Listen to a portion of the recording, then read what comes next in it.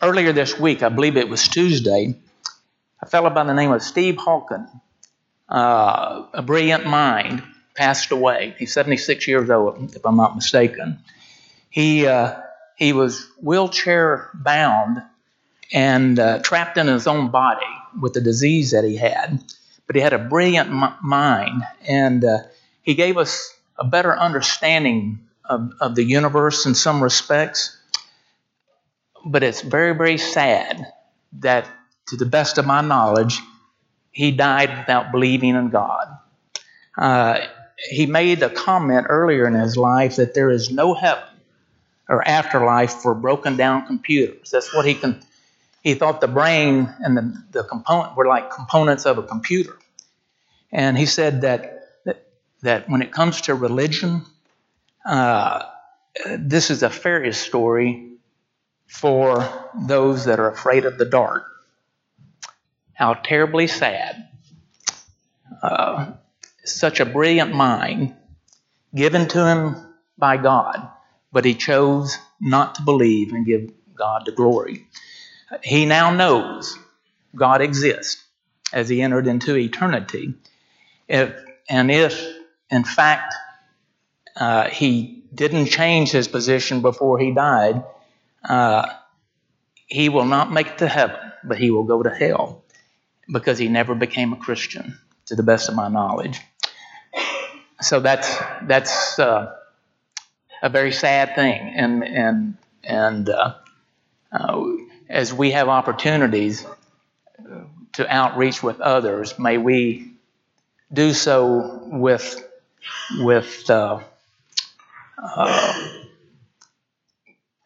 an attitude of trying to glorify God and help those people who do not know God to come to know God. Speaking of which, I understand in Louisville, they worked hard. Everybody's back safely. But I understand among other things that they did, they passed out 3,000 pamphlets regarding the church in Louisville. So that's a lot of work, and want to recognize, and who knows what may happen with the church there and the people of that community. Now, we're in the first chapter of James. We will be focused on 3 verses, verses 9 through 11. And in verses 2 through 11 is the focus on responding to trials. You know, that's not anything new, is it? Since the beginning of the first man and woman, there have been trials of one type or another that challenge us, test us, and our faith and our endurance to be consistent with our faith. And there is no one better that knows the challenges that we go through than our Savior Jesus, who came, submitted himself to becoming flesh, the child of a woman, lived a perfect life with no sin. And we cannot say to him, you just don't know how hard it is in this life, because he does know exactly what it's like to be a human being. And it is, he gives us the tools through the Bible on how to have a successful life here and a successful life in eternity.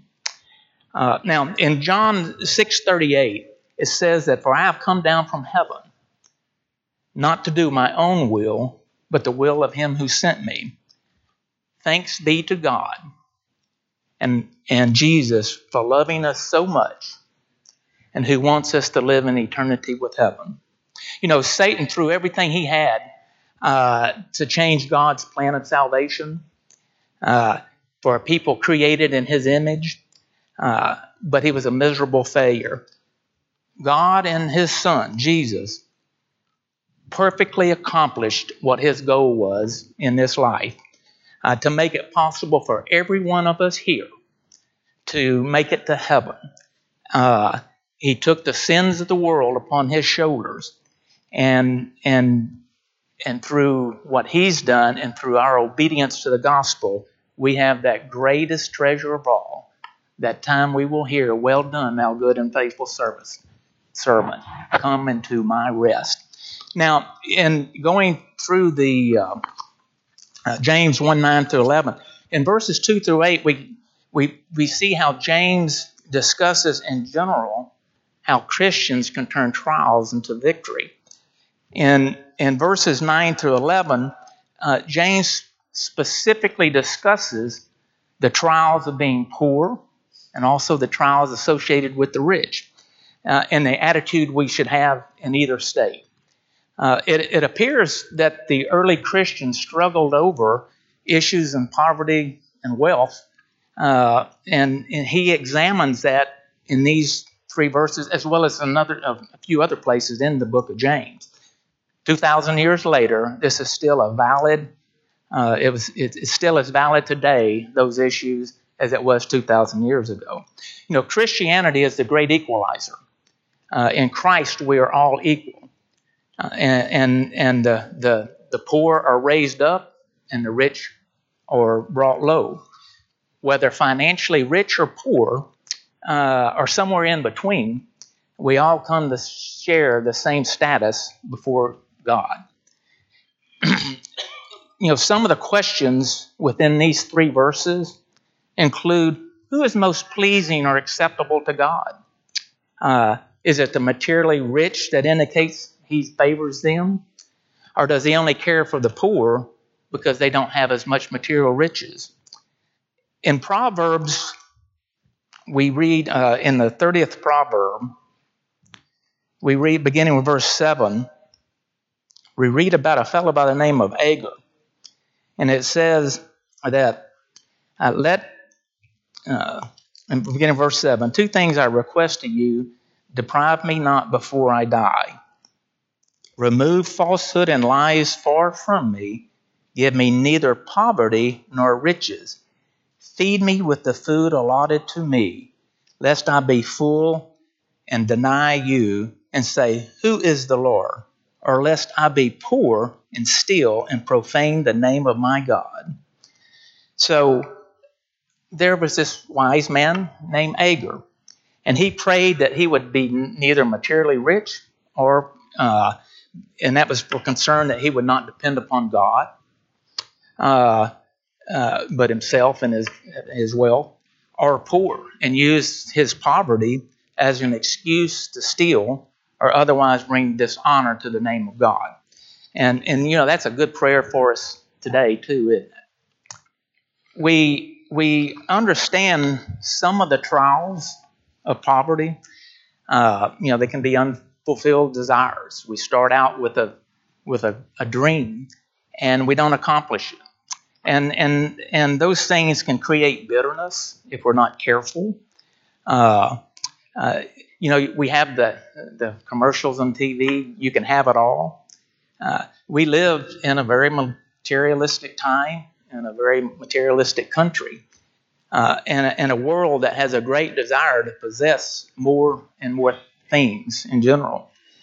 But what we experience, the more and more things we have, it satisfies only for a short period of time. Have you ever known anyone that became bitter over a great financial disappointment? I should have gotten that job. And we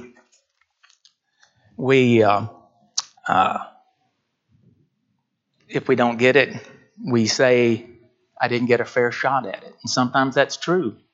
The deck was stacked against me. Job's solution, his wife's solution, was in Job, the 2nd chapter. We read in verses 9 and 10, it says that then his wife, Job's wife, said to him, do you still hold fast to your integrity? Curse God and die. That was her recommendation to her husband. And he said to her, you speak as one of the foolish women speaks. Shall we indeed accept good from God, and shall we not accept adversity? All this Job did and did not sin with his lips. So uh, the Job's response was the right perspective, and it shows that he had the right perspective. And so then, some of the other things that one who has not been successful financially or for whatever reason doesn't have the wealth, is that they can become envious, jealous, or resentful of those who have a lot. Even if those who have a lot earn it the old-fashioned way through hard work, and things that just went as planned and they were successful. It may be easy for someone who doesn't have much to covet or to hunger for what others may have. That's one of the dangers that a poor person may have. Having said that, some of the most joyful and giving Christians that you and I know are frequently materially poor when it comes to things and have little in the way of possessions. And some of the more wealthy appear to have the most miserable lives. When you go to places like Louisville, Pennsylvania, or you go to countries, particularly outside our country, Jamaica, some of the places that many of us here have been, Jamaica, India, Albania, China, the Bahamas, Africa, they may have little possessions in a lot of these countries that I just named, very, very poor from a material sense, but they may be some of the most joyful people that you ever run into. And they have a perspective that is one that looks into eternity versus at what they don't have in the way of material blessings in this life. God has never promised that it would be easy on our short time in this world. What He has promised is that if we remain faithful and obedient children, He will help us to go down that narrow road to heaven and eternity with Him and with Jesus. Warren Buffett, very wealthy man, one of the richest men in the world, he's quoted as saying, basically, when you get to my age, you'll really measure your success in life by how many of the people that you want to have love you actually do love you. I know people who have a lot of money, and they give testimonial dinners, and they get hospital wings named after them. But the truth is that nobody in the world loves them. If I get to my age in life and nobody thinks well of you, or if you get to my age in life and nobody thinks well of you, I don't care how big your bank account is, your life is a disaster. The trouble with love is that you cannot buy it. The only way to get love is to be lovable. And then he says, the more you give, the more you get. That comes from a very wealthy person who has, at least in this perspective, a very good perspective of what riches have to do and where love is a priority, is more important. How you and I use our money or our things is a reflection on what is most important to you and I. And, we can, and God requires it, that you and every other Christian give our love to others And God gives us the greatest example of love. Matthew 3:16, it says, "For God so loved the world that he gave his only begotten Son, that whoever believes in him shall not perish but have everlasting life." And we remember the way that one of the ways that Satan tempted Jesus was in Luke the 4th chapter. And it was to show and give him all the kingdoms of the world if he would only worship Satan. And Jesus resisted, as you may remember. He went to the scriptures, didn't he? And he says, "You shall not tempt the Lord your God." Satan has always been persistent in coming up with ways to draw the saints from God. He may leave us alone for a little while, but he will return. In Luke the 4th chapter, we beginning with verse 14. Verse 13. It says, "Now when the devil had ended every temptation," the temptation of Jesus, "he departed from him," Jesus, "until he had an opportune time." So one of the takeaways out of that is Satan doesn't give up, and that he will leave for a little while, but don't get too confident, because he will not give up. He will wait until there's an opportune time, and then one of the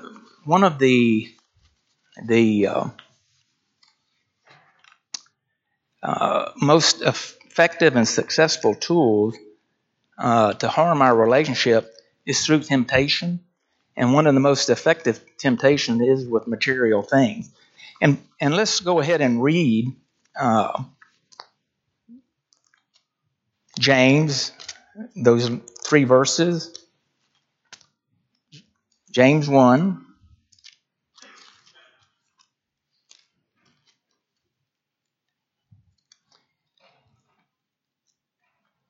Beginning with verse 9. "Let the lowly brother glory in his exaltation,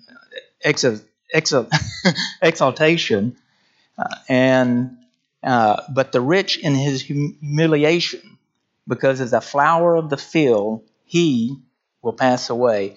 For no sooner has the sun risen with a burning heat than it withers for the grass, its flower falls, and its beautiful appearance perishes. So the rich man also will fade away with his pursuits." One of the most effective tools to harm our relationship with God that Satan utilizes is through temptation. And one of his most effective temptations is, again, with things, treasure, mammon, sometimes it's called. And many in our country have this attitude. Something like, at this stage in my life, it doesn't, if it doesn't, 1, make me happy, 2, make me better, 3, make me money, I don't have time for it. It's also been said that temptation is the work of the devil to drag you to hell. We live, again, in a very materialistic world, and that's not used, though.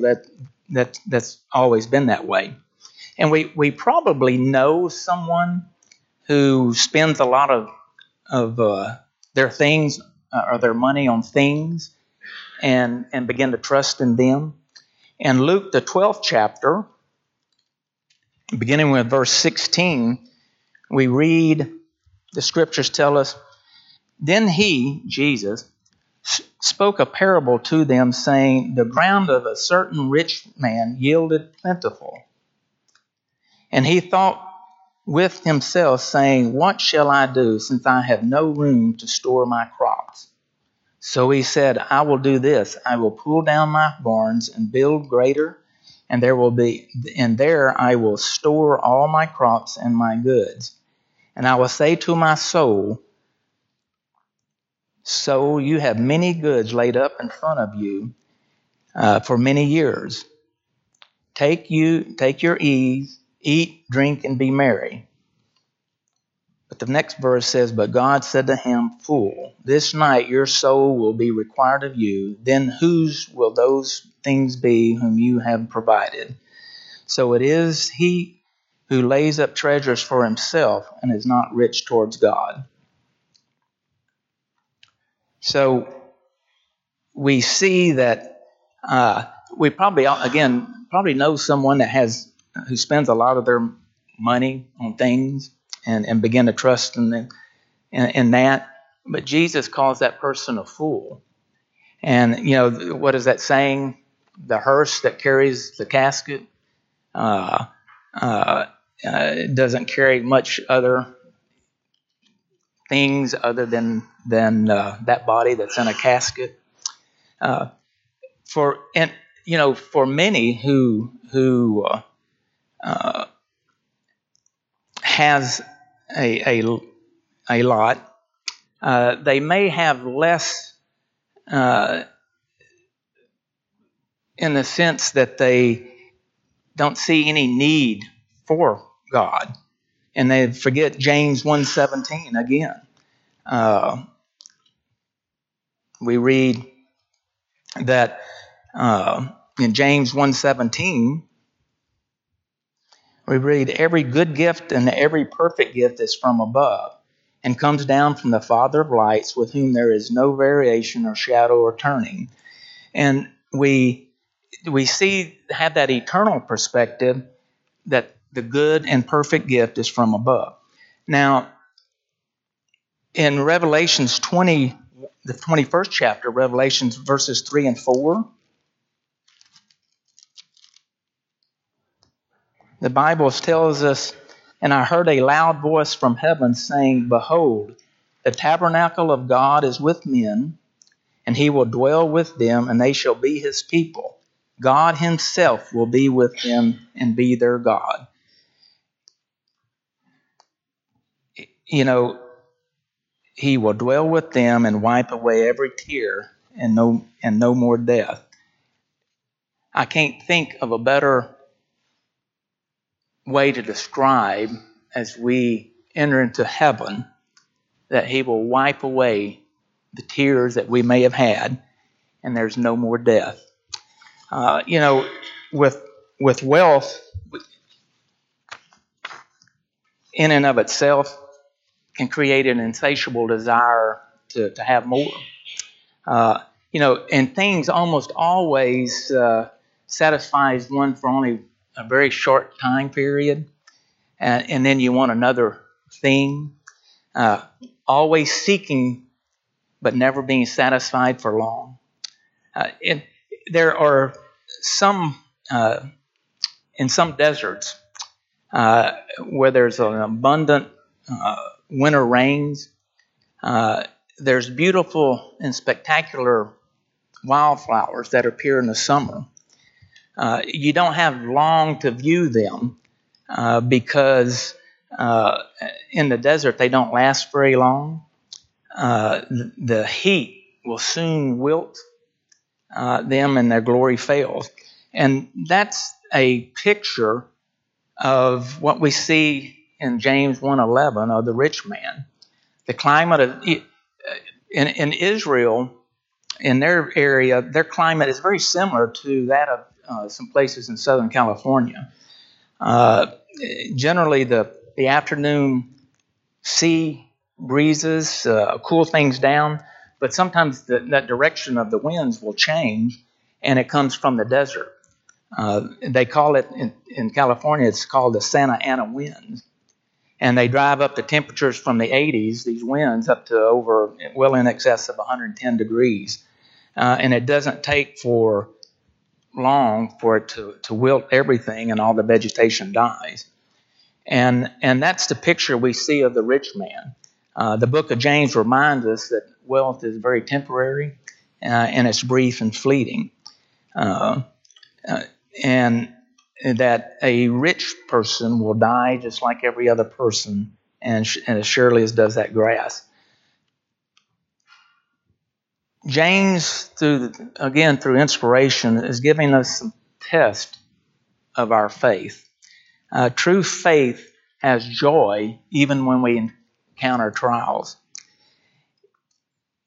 The first 4 verses of James tells us about seeking God for wisdom in such times.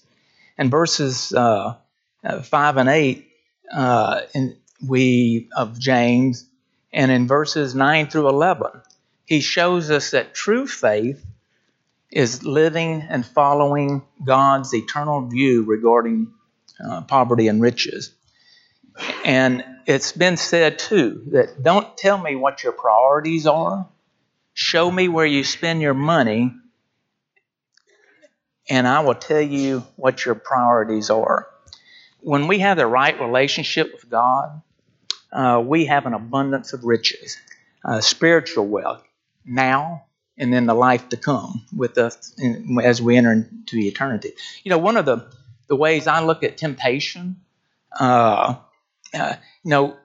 we battle temptation, we are at a war.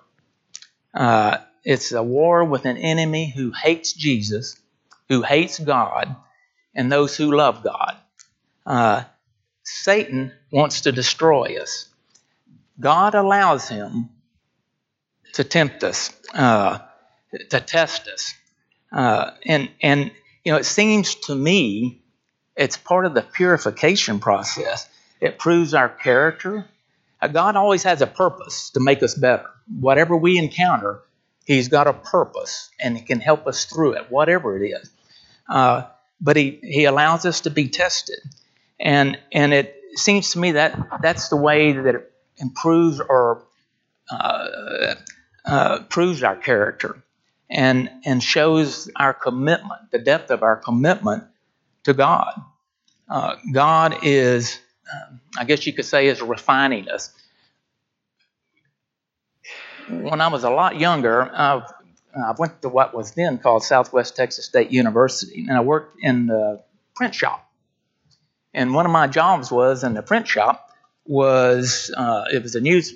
They produced the college newspaper and other things that would be provided out to the school there. And one of my jobs was to take the dross out of the lead. And so the way you did that was there was a big little pit, and it was very, very hot. And they would put the lead that was used for typing the material. We didn't have the technology that we have today, and they would use that lead to print the information that was going to go on to the and be sent out. And so I had a little deal, and I would clean the dross up, and it was all molten lead, and you clean that dross or the impurities in that to make it pure. And that's one way I look at temptation. God is having us take the dross out so that we can be more pure. And so that's one way I look at what God is doing. It's not so that He can have fun to make us go through terrible things at times, sometimes, and the challenges. But what He's doing is He's refining us and making us more Christ-like. We have a new status in Christ, whether you're rich or poor. In Christ, God tells us we're all equal. If we may have a brother or sister in Christ who may have very little in a material sense and may not count for much in earthly society, but they may rejoice because they're being exalted in Christ to a very high level. And by that, they have very little, but they're raised up to a very high level because there's an equality, whether you're rich or poor. And so you can say similarly that the rich brother or sister comes to see that real wealth is not in an abundance of things, of money and possessions, but in the things that are eternal and unseen. One thing that they know when you have the right perspective is not only shall their things pass away, but that they themselves shall pass away. And as the flower, as we talked about, or as I mentioned, that can very quickly die, and as the flower of the grass drops after the spring, it's a very brief existence. Applications. When Eddie Parrish was down a couple of weeks ago, and how to examine the Bible, some of the tools that he used, methods that he used, and this was at Katy. It was a 3-day period of time that he was a featured speaker. And one of the things he brought out was application. How do we take things and how do we apply things? And some of the applications are, it's very foolish to make our primary focus and effort on things that disappear compared to things that last. Another application is God expects us to be good stewards of what we do have, whether it be little or much. And we should often pray to God, may we be good stewards. Our motivation to help others are compassion, humility, love. When it comes to Christianity, it's really all about love and obedience, and to help others to come to know our Savior. Not because we feel guilty, because we have so much, or not to be recognized by others, but to glorify God.